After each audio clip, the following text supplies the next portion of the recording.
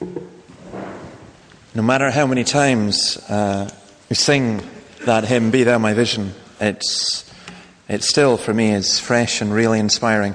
It's also one of those songs that you cannot imagine being translated into modern English. It just wouldn't work, would it? Be You My Vision. It just doesn't. So it's fantastic to be able to sing that.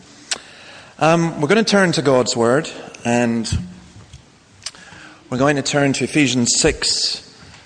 I'm going to look at verse 14. I knew I shouldn't have sung.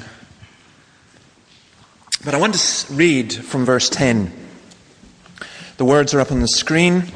It's also in the Pew Bible, page 1177. Finally, be strong in the Lord and in his mighty power. Put on the full armor of God so that you can take your stand against the devil's schemes. For our struggle is not against flesh and blood, but against the rulers, against the authorities, against the powers of this dark world, and against the spiritual forces of evil in the heavenly realms. Therefore, put on the full armor of God, so that when the day of evil comes, you may be able to stand your ground, and after you have done everything, to stand. Stand firm then, with the belt of truth buckled round your waist. I hope you're not too tired, because I want to go into this, not, I hope, in a length of time, but I want to go into this in some detail, and particularly setting it in the context of our culture and in the biblical context, and see how the two things come together. In one sense, you could make this a very short and very simple sermon. The belt of truth, the truth is God's Word. We need that, we need God's Word. And that's what he's saying. But there's a whole lot more to it than that, as we will see. I think I want to set this, first of all, in the context of our own culture. And if you're the kind of person who likes the Bible to be taught in such a way that we begin with the Bible verse and so on, then just be patient just for about 5 minutes and till we talk about what this whole idea of truth means. And then we'll come on to look at the biblical context, and then we'll look at putting this together and how it practically works for us. The first key question, and for those of you who are over 50, may seem a nonsensical question, is there such a thing as truth? The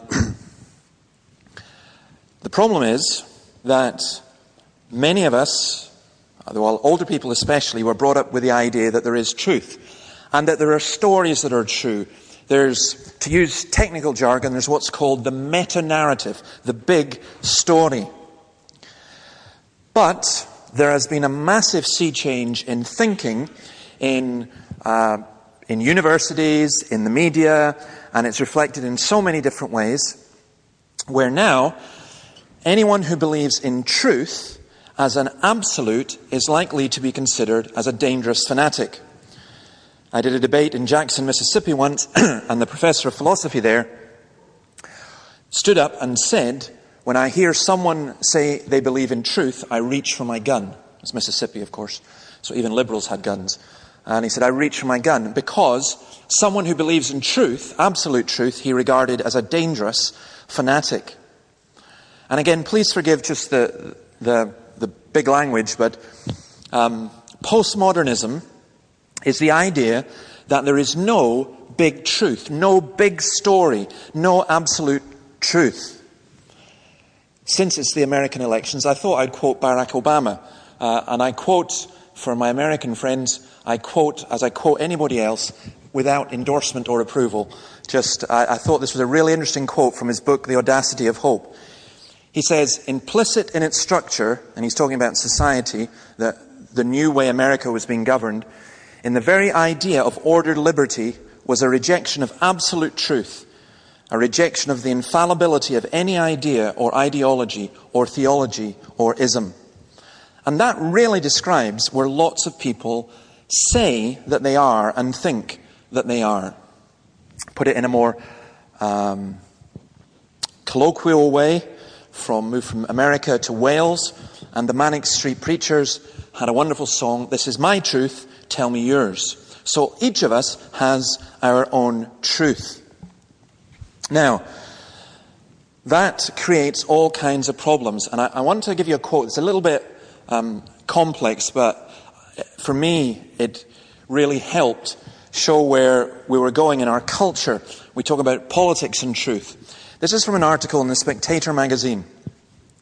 The lack of respect for fact has led to an entirely new kind of politics. Something really interesting has taken place in Britain. We have abandoned the idea that there is an independent reality which is out there and subject to independent verification, and instead adopted a new political epistemology. There you go, there's a great word to get on a Sunday night. The emphasis of argument has moved from truths that can be proven to narratives that can be constructed. In other words, you just tell a story. And you'll see that, by the way, in churches and so on, where when in preaching, instead of going to God's Word as the truth and telling the big narrative of Jesus Christ, people want to hear lots of stories, not as illustrations, but really almost in replacement of the truth. The article goes on, this new postmodern political settlement is formally recognized by the ruling elite. Peter O. Mandelson, inventor of the new politics, speaks of the need to create the truth. And again, that's really important, because what we're seeing in our culture is governments and educators and others and media people just inventing the truth. Appearance and reality have become identical. Government therefore ceases to be about getting things done. It's about being seen to get things done. And that's very, very important. The idea that there really isn't any big truth out there. There is no truth. And I'm stating all of this purely and simply for you to grasp and understand that when we talk about truth, when the Bible talks about truth, when we speak of having the truth, that is alien to so much of our culture, and it comes across as arrogant and ignorant and very, very, very dangerous. Now, that attitude has infected the church. I had loads of examples of this. I'm only going to give you one. This is from Christianity magazine in April of this year. A well-known Christian teacher from the States, Bill Johnson, says this: if your unity is based on truth, then when you disagree over truth, you have to divide. But if your unity is based on friendship in the Spirit, then you can stay friends and work it out. Now that sounds cute. It sounds wise. It sounds like Christian Confucianism. It sounds lovely. And it is one of the most dangerous things that could ever be taught. What does it mean, your unity is based on the Spirit? What do you know? The Spirit is the Spirit of truth. We see that, we've read that already in the passage that we've got here. This is the Spirit of truth. And one of the problems that we've got in the church is there are lots of people in the church who are very wary also of this idea of truth. We continually take on board our culture. It's deeply ingrained. And yet, there are many, many people who really do want to hear truth and the truth. Albert Camus, in the afterword to his book, The Outsider, The Stranger, which some people think is all postmodern, says this, describing his own character. He says, far from lacking all sensibility, he's driven by a tenacious and therefore profound passion, the passion for an absolute and for truth. And that's, giving you that background, what I'm trying to say is in our culture, there are people who are drowning in a sea of untruth, who are longing for the truth, but are really scared of people who say they have the truth. And that's where we come in as Christians, because we're not claiming we have the truth. We're claiming that Jesus is the truth. There are numerous other examples, so I'm not going to give you any more. I want to look at the biblical context that we have here. Now, what Paul is doing here is he's telling the Ephesian Christians they are in a mighty spiritual battle. And we are. And here's the rub for us as a church. The more God blesses us, the more we're going to have to fight. Because the more the devil is going to be annoyed. The devil never bothers with Christians who don't bother him. And therefore, you can have a nice, peaceful, quiet life. But if we want to truly serve Jesus Christ, then we will find ourselves not rushing headlong into battle, because that is a very foolish way, and it's only the ignorant who do that. But we will find ourselves being attacked, and as we saw last week, we have to stand. And sometimes it is as we would say in Scots, a sore fecht. It's a sore fight. It is a hard fight. So Paul takes a picture from his own culture of the Roman soldier, and he then goes through various bits of armor that the soldier had, and he begins with this one, the belt of truth. He's taking it from a biblical context. I've put two quotes up there. One is from Isaiah 59:17. He put on righteousness as his breastplate and the helmet of salvation on his head. He put on the garments of vengeance and wrapped himself in zeal as in a cloak. And the Wisdom of Solomon is an apocryphal book which was translated in the Greek Old Testament. The Lord will take his zeal as his whole armor and will arm all creation to repel his enemies. He will put on righteousness as a breastplate and wear impartial justice as a helmet. He will take holiness as an invincible shield and sharpen stern wrath for a sword, and creation will join with him to fight against his frenzied foes. The point about that is that this is the armor of God given to God's people to advance God's cause as well as to defend ourselves. The reason why he begins with the belt is it is very important. The belt holds everything together. We had the wedding yesterday, and my wife doesn't believe me with this, but I left home without my belt. And I was wearing a suit for the first time in a long time. And I found myself with my hands in my trousers because my trousers were falling down because I'd become so slim.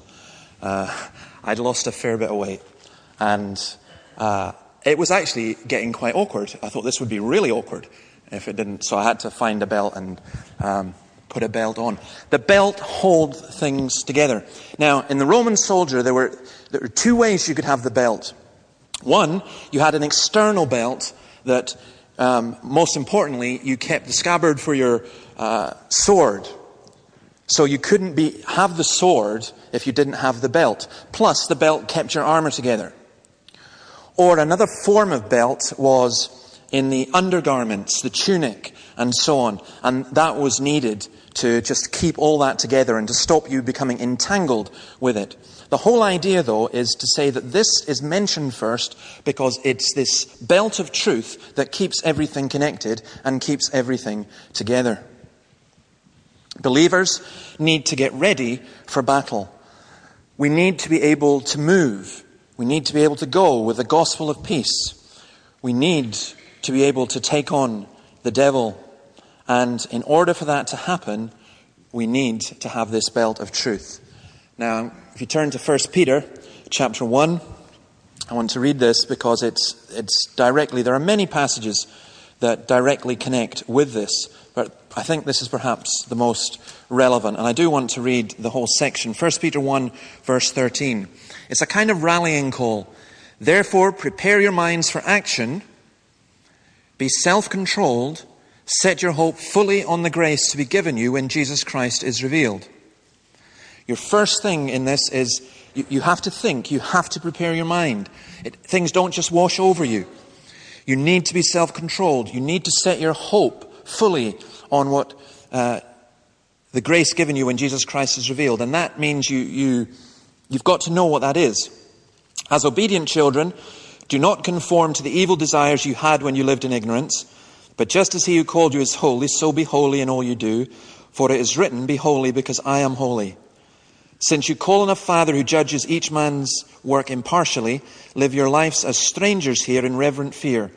For you know that it was not with perishable things such as silver or gold that you were redeemed from the empty way of life handed down to you from your forefathers, but with the precious blood of Christ, a lamb without blemish or defect. He was chosen before the creation of the world, but was revealed in these last times for your sake. Through him you believed in God, who raised him from the dead and glorified him, and so your faith and hope are in God. Now that you have purified yourself by obeying the truth, Now, that's the key phrase in that whole passage, because it's going back to what's just been said about Jesus, and it's saying, this is the truth. This is the big story. This is the meta-narrative. Not your life, not your personal circumstances, not what's going on right now. The big story is not what's going on in politics and government and everything else. The big story is Christ was chosen before the creation of the world. Christ came into this world. Christ was slain, and so on. Through Christ, you believe in God. 22. Now that you've purified yourselves by obeying the truth, so that you have sincere love for your brothers. Love one another deeply from the heart. And again, notice that. This truth, this grand story, this wonderful story, is true, and because of it, you can love. You don't love without it. People who set truth and love over and against one another. For example, the quote I gave from the Christianity magazine, where people say unity is based on truth, and we say no, it's based on the Spirit and on love. You don't divorce. You don't split up what God has joined together. Love one another deeply from the heart, for you've been born again, not of perishable seed, but of imperishable, through the living and enduring word of God. For all men are like grass, and all their glory is like the flowers of the field. The grass withers, the flowers fall, but the word of the Lord stands forever. And this is the word that was preached to you.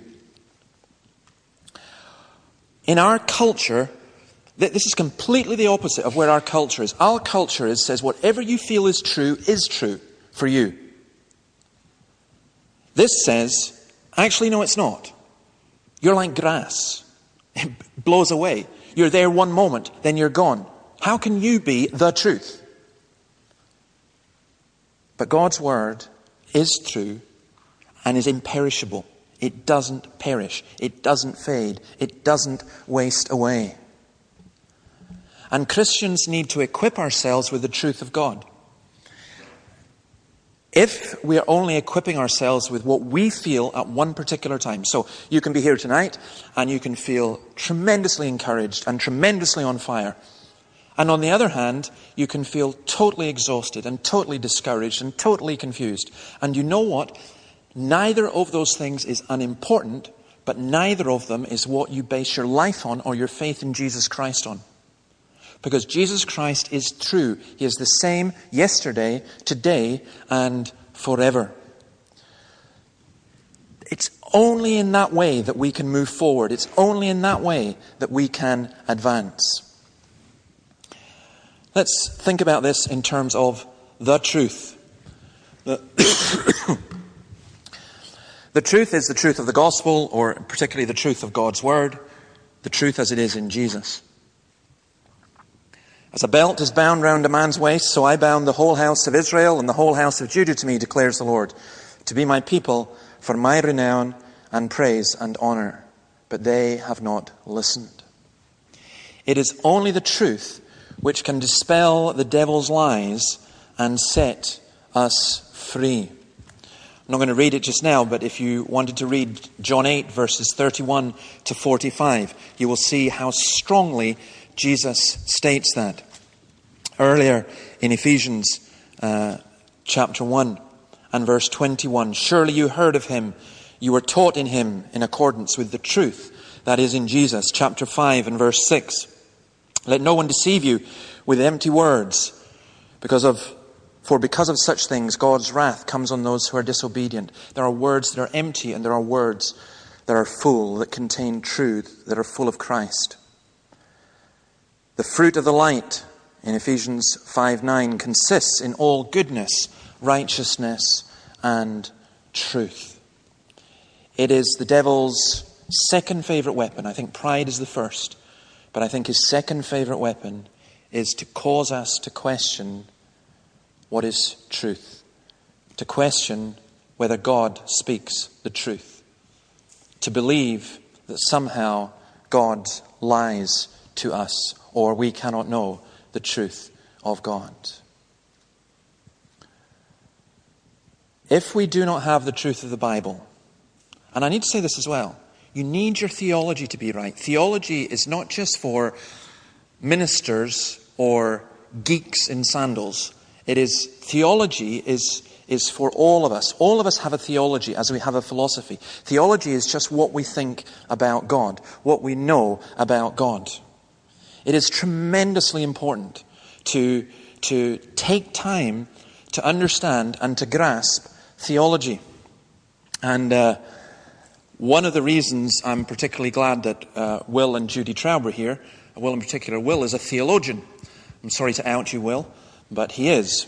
And he's not a geek, and he is an excellent theologian, particularly in the Old Testament. And we will make good use of Will in looking at how we understand the theology of the Old Testament. It really is important to get your theology right at a practical level, because a true understanding of the things of the gospel means that when Satan throws his arrows, we know how to deal with them. Without that, we will fall apart. Let me give you one example. We need forgiveness, but how does forgiveness come? Does forgiveness come because we feel God putting his arm around us and saying, "Oh, it's okay, you're forgiven"? What is the Christian understanding of forgiveness? How can a holy and just and pure and beautiful God forgive someone who has sinned against him, who has perverted his creation, who has destroyed what is good? How can God forgive me? And that is one of the most difficult questions to answer. If you have no understanding, like Jean-Jacques Rousseau, you will say he'll forgive me because c'est son métier, it's his job. That's what God does. No, God's job is to be just and fair and merciful and loving at the same time. How can God forgive? And that is a very difficult question to answer until you understand atonement, until you understand the Old Testament sacrificial givings and sacrifices, until you understand why Jesus came, what the cross is about, until you grasp that. Once you grasp that, when you survey the wondrous cross on which the Prince of Glory died, then you are able to know forgiveness. Then you are able to understand, oh, I get it, I see it, I grasp it. Because otherwise what is going to happen is someone is going to tell you, you're forgiven, you're forgiven, you're forgiven, and you're going to go, yeah, right, I'm forgiven. But within yourself, you don't really see it, and you certainly don't feel it. But when you see what Jesus did, when you see the truth of atonement, you see the truth of the cross, it is really wonderful. John 17, verse 17, Jesus says, "Sanctify them by your truth. Your word is truth." So this belt of the truth is God's word. It is being communicated God's word, and it's why we're here. Sincerity, truthfulness, loyalty, and faithfulness. So, for example, in chapter 4 and verse 25, we're told that husbands, love your wives just as Christ loved the church and gave himself up for her. He committed himself. He was faithful to the church. Chapter 4, each of you must put off falsehood and speak truthfully to his neighbor, for we're all members of one body. Chapter 5, verse 8, again, live as children of light, for the fruit of the light consists in all goodness, righteousness, and truth. A key aspect of our spiritual battle is therefore integrity. Go back there. Righteousness will be his belt, and faithfulness the sash around his waist. Now, that was prophesied of Christ. It also has to be true of us. If we are involved with spiritual warfare, but we are weighted down by our own sinfulness, then we will stumble and fall. Hebrews 12 verses 1 and 2 says we are to throw aside every weight that hinders. So we have this belt on, this belt of truth, and when we lie, it's as though we're putting weights on to handicap us, to stop us being able to move or to fight or to run. To be deceitful, to lapse into hypocrisy, to resort to intrigue and scheming is to play the devil's game. And we can never beat the devil at that game. You cannot outlie the devil. That is one thing the devil is better at than any one of us, and better at than God. And that is lying. He is the father of lies. The devil hates truth. He loves darkness. For us, for spiritual and mental health, honesty is vital. If we live a lie, we cannot serve the truth. And that is really important when you're trying to assess where you're at spiritually. Don't kid yourself. Don't lie to yourself. Don't listen to the lies of the devil, but don't lie to yourself. As individuals, it is essential for the church that we are truthful people, that we are honest people, that we are sincere people. I put up a quote there from Anthony Beevor's book, The Spanish Civil War, which is a really important insight. He says this: another important lesson from the time was that mass self-deception is simply a sedative prescribed by leaders who cannot face reality themselves. And the Spanish Civil War proved the first casualty of war is not truth, but its source, the conscience and integrity of the individual. To me, that's a really important insight. That we ourselves, there needs to be a consistency within us. When Tony Blair was our Prime Minister, I found it very difficult, and I'm just saying this as an observation, I don't know, but he always did that sincere thing really well. You know, I'm just so sincere, and maybe he was. But it just, I don't know, for me, it just didn't have the ring of truth. There needs to be personal integrity. So when we're told to take the belt of truth, it's not just sufficient for us to have the Bible and to take the Bible and say we believe the Bible, but we need to apply the Bible in our own lives. And that's really where the rubber hits the road. Now, never mind Obama and Tony Blair and all the other people I've been quoting. There's a wonderful old Puritan called William Gurnall who wrote a book called The Christian in Complete Armor. You can get the Banner of Truth version, which, believe it or not, was a collaboration between the Banner of Truth and David Wilkerson of the Cross and the Switchblade, Manhattan Square Church, Pentecostal minister. But wonderful, he did a wonderful thing with this book, translated it into modern English. And you can get it, and I'd highly recommend it. You can get the old original version, plenty versions of it, again from the Banner, and you can get it on Kindle for 50p. It's great, and it'll take you about a year to read, but it's a fantastic book. And if you think I'm going into too much detail on this, you try reading Gurnall. I mean, his thing on the Belt of Truth takes you a month to read, but it is wonderful, and it's really great. And he has 7 things to how you put on the Belt of Truth, and I'm going to list them. I won't go into them in any detail, and I'm going to add 3 on. So you've got 10 more points before we're finished. And we'll do that in 10 minutes. Number 1, be sincere in seeking the truth. Approach it with a sincere heart. That makes all the difference. Don't muck around. Be sincere. You really want to know the truth? Go for the truth. You don't want to know the truth? Stop faking it. I've put some scripture references up there for these as well. Number 2. Receive the ministry of the word from those God has equipped to serve it. God has given gifts to the body of Christ. A sincere heart will aid you in discerning the truth. In other words, sometimes people say, what church should I go to? How should I work out which church? Students are coming to the city just now and say, what church should we go to? And the CU gets in a bit of trouble because I think it only does about 7 churches on its church crawl. And I've heard people complain, why don't the CU come to us? I remember one guy saying it to me, and I said, they don't come to you because you don't teach the truth. That wasn't the most subtle of replies. But he doesn't. He doesn't teach the truth. And the CU would be absolutely wrong to encourage people to go to a church just because it says it's a church. We need the truth. Now, I personally don't care if it's, the backgrounds of the church. You can have churches where the truth is taught that are Baptist or Paedo-Baptist or charismatic, Reformed, so many different things. But it is, for me, it is always wrong for a Christian to go to a church where what's taught from the pulpit undermines rather than proclaims the word of God. And we need to receive the ministry of the word from those whom God has equipped to serve it. I do think this must come first. That when you choose a church, you choose it, I'm not saying according to the style of the preacher or anything like that, but you choose it according to the attitude and the centrality of the preaching of God's word. If you choose it because of the style of the worship or because of other things, you've got it wrong. You'll get out of skew. But it's the attitude to God's word.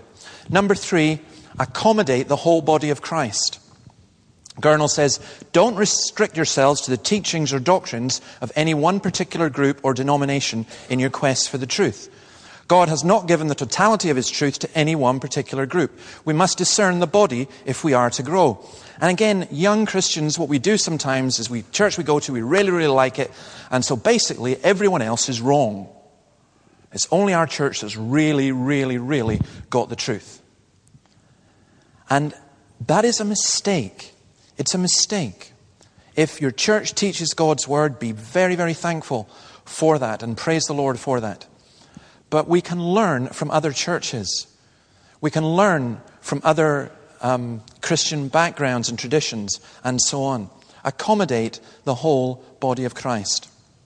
Number 4, beware of curiosity. What Gurnall means by that, Wilkerson translates it into modern English in this way: strange and sometimes obviously wrong doctrine will appear. Witchcraft, New Age, and all kinds of teaching will be repackaged as Christian doctrine. Don't let curiosity take you beyond the bounds of your heart's warning. This morning, coming out of church, I love it. Somebody asked a really good question about what I was saying, and particularly, not so much what I was saying, the reading of Noah. It was really good when you read through the whole Bible systematically, because you can't hide it away. You've all been taught Noah as a kid's story. When you read it, just as it is there in the Bible, it's horrific. It's one of the worst passages in the whole Bible to try and grasp and understand. And somebody asked me about that coming out and asked a particular question, to which the answer was, we don't know, the Bible doesn't say, therefore don't let your mind wander into idle curiosity and speculation. There are some things we just do not know. And sometimes someone will come along and they'll offer something new and something really exciting, and they'll say, nobody in the church has understood this until now, but I've got it. If anyone ever says that, be really, really suspicious of them. Do you really think that God has kept it until that particular person comes along? I'm not saying that we can't grow and learn more, and the church is continually developing an understanding of God's word. But Gurnall's warning is very true. If you're going to put on the belt of truth, beware of curiosity. Not the curiosity of asking questions, but just always hunting after something new. Number 5, be a humble seeker. Never assume perfection in any doctrine or teaching. Watch out for pride. Pride can make you a stranger to the throne of grace and turn humble praying for the truth into ambitious arguments. When I mentioned in our culture at the beginning, people thinking that those who proclaim a belief in truth and absolute truth are arrogant, I was mentioning that in a critical way. But there is an element of truth in their criticism, because sometimes we can come across as incredibly arrogant. Which is a paradox, because the more we know of the truth, the more humble we should be. The more we know of the truth of God's word, the more we realize what we do not know. And every time we come seeking God's truth, we should bow our heads in humble submission and not be those people who really just sit in judgment. I'm going to see if the preacher's sound today. I'm going to, just don't do that. Come with a humble attitude, seeking God's truth to come out. I love my job in that I'm able to study the Bible, and I find it difficult to think of a week where I don't discover some new truth. To me, for me it's new, from God's word. And I think we need an attitude of humility. Number 6, don't be offended at different opinions. It will only allow bitterness and malice to fester. Boy, there have been some punch-ups about the truths of God's word at times amongst Christians. Like baptism and so on. Well, we all know that infant baptism is right, but some of you don't. So, I'll have to beat you up. Or Arminianism and Calvinism and Wesley and so on. Now, my brother Chris is a fantastic evangelist. He's a bit of an Arminian, but he's getting there, just bit by bit. But we could fight amongst one another about things like that. It is not that these things are unimportant, but Don't be offended at different people's opinions. We have our fellowship groups, and sometimes people go to them and they think, I wonder if I'm saying the right thing. Actually, a lot of times you're not saying the right thing. I love our fellowship groups because people come in with the most outrageous things that you would never say in a Reformed Presbyterian setup if you actually knew what that was. But because you don't know, in all ignorance, you speak out of what you think is in God's Word, and many times, many times, we learn from that. I think it is really important that we do not be offended when people come up with different opinions and different perspectives, and that we learn from one another. This is Gurnell the Puritan telling us that. Number 7, know the value of truth in your own heart. When you find truth, you embrace it and you keep it. You let nothing tear it away from you, and more importantly, you live it. Marilyn Robinson, in her book Home, has the character Jack saying this: it is possible. He's wrestling with his own doubts and fears, and he says this: it's possible to know the great truths without feeling the truth of them. That's where the problem lies in my case. I know people, and you may be one of them, who know the good old story, who know the great truths of the Bible. But you don't feel them. You sing about the cross, you don't feel it. You listen to the belt of truth and God's Word being true. It doesn't impact you. It doesn't move you. It doesn't grasp you. It doesn't grip you. If you're going to wear the belt of truth, you need to know the value of truth in your heart. Those great hymns, and great contemporary songs as well, and the great songs of the Bible, the Psalms, we sing all three. They're great because they communicate the truth of God's Word, and they communicate who God is. And as you sing them, I hope at least many times, you feel them to the extent, I was sitting at the back just now, and some of you got a bit carried away. I mean, you did the good old Presbyterian arm raising. You got that high, which was great. It was wonderful that you can see people getting into it. You can see people just thinking, yeah, this is truth. This is just so wonderful. And I mentioned 3 others. Just list them. Read the Word of God, the Word of truth, regularly. That, again, is so important. I like using the M'Cheyne calendar. Other people don't. The M'Cheyne calendar, you read 4 chapters a day, and that means that you read the whole New Testament and Psalms twice, and the rest of the Old Testament once during the course of a year.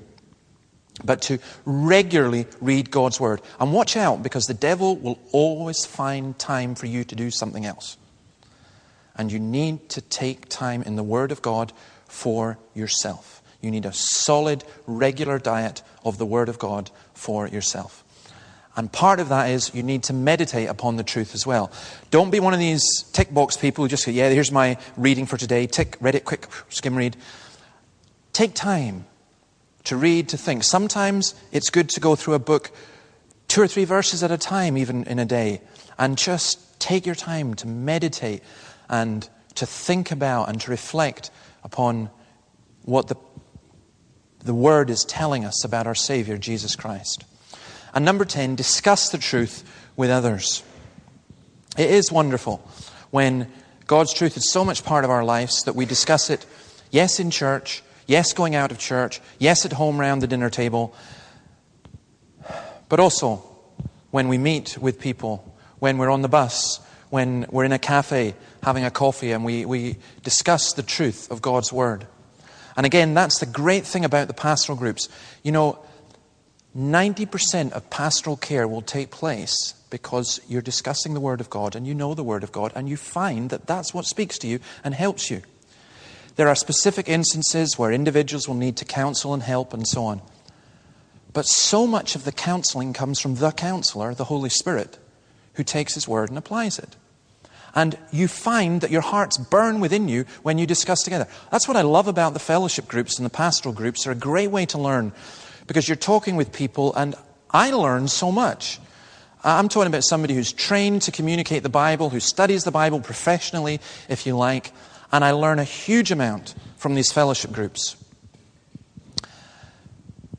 Probably the best theologian in terms of his mind that I know is Professor Donald MacLeod of the Free Church College. And it was Os Guinness, actually, who at a seminary in California was asked who did he think was the best theologian in the Western world. And he said, well, there's a man from this island called Lewis who's a professor at the Free Church College. And he says, I think he is. And Donald MacLeod was asked, where did you get your theology from? Now, Donald MacLeod's a guy who can read Karl Barth in a year and then lecture on it. And Karl Barth, in case you don't know, is a kind of really heavy theologian who's, in my view, deadly dull, but some people think he's a bit heretical as well. But Donald said, I got my theology from house fellowships, crofts in Lewis. Sometimes he said people who were even illiterate, but who we sat and we talked, and we shared together. They weren't even organized fellowship meetings as such, just people going back to the house and experienced older Christians discussing and talking, and younger Christians sitting and listening and then joining in and asking questions. And you just learn so much from that. So please do discuss the truth with others. If you've got questions, ask them. It's not about debating. It is about taking on this belt. Let me finish with this. Ultimately, we see the truth in a person, Jesus Christ. That's why we're so passionate about those who distort the truth in the name of Jesus, because what they are doing is attacking Jesus. They are distorting Jesus. But we speak the truth not to win arguments, not to prove ourselves right, not to be arrogant, not to be self-righteous, but because we love the Lord Jesus Christ, because His word is truth, and because He is the truth. You have doubts and you have fears, you look to Christ. The devil comes to you and says, did God really say? You look to Christ. The devil comes to you and we read a passage like Genesis 7 about Noah and so on. You say, wow, how could that happen? How could God allow that? You go to Jesus, first of all. You read it all through Christ. And it just makes such a difference. The more I go on, the more I realize what I do not know. But the more I trust in the one whom I do know. Let's pray. Thank you, Lord, for your truth. Thank you for the belt of truth. We ask that as we fight this spiritual battle, that we would actively put it on. We ask that we would be sincere, that we would receive the ministry of the word, that we would listen to the whole body of Christ, that we would be beware of vain curiosity, that we would be humble, that we would not be offended at different opinions, but would be willing to think and to listen, that we would know the value of truth in our own hearts, that we would read your word regularly and meditate upon it, that we would speak often with one another of you and your truth. And above all, Lord Jesus, may each of us today know you as the Word of God the Father, the truth, the way, the truth, and the life. In your name, amen. You've been listening to a sermon from St. Peter's Free Church in Dundee, the historic church of Robert Murray McCheyne.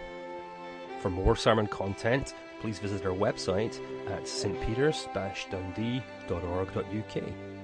That's www.stpeters-dundee.org.uk. For information and training on persuasive evangelism and how to share your faith biblically, please visit the website of Solas, the Centre for Public Christianity, at solas-cpc.org. Once again, that's www.solas-cpc.org. Thanks for listening.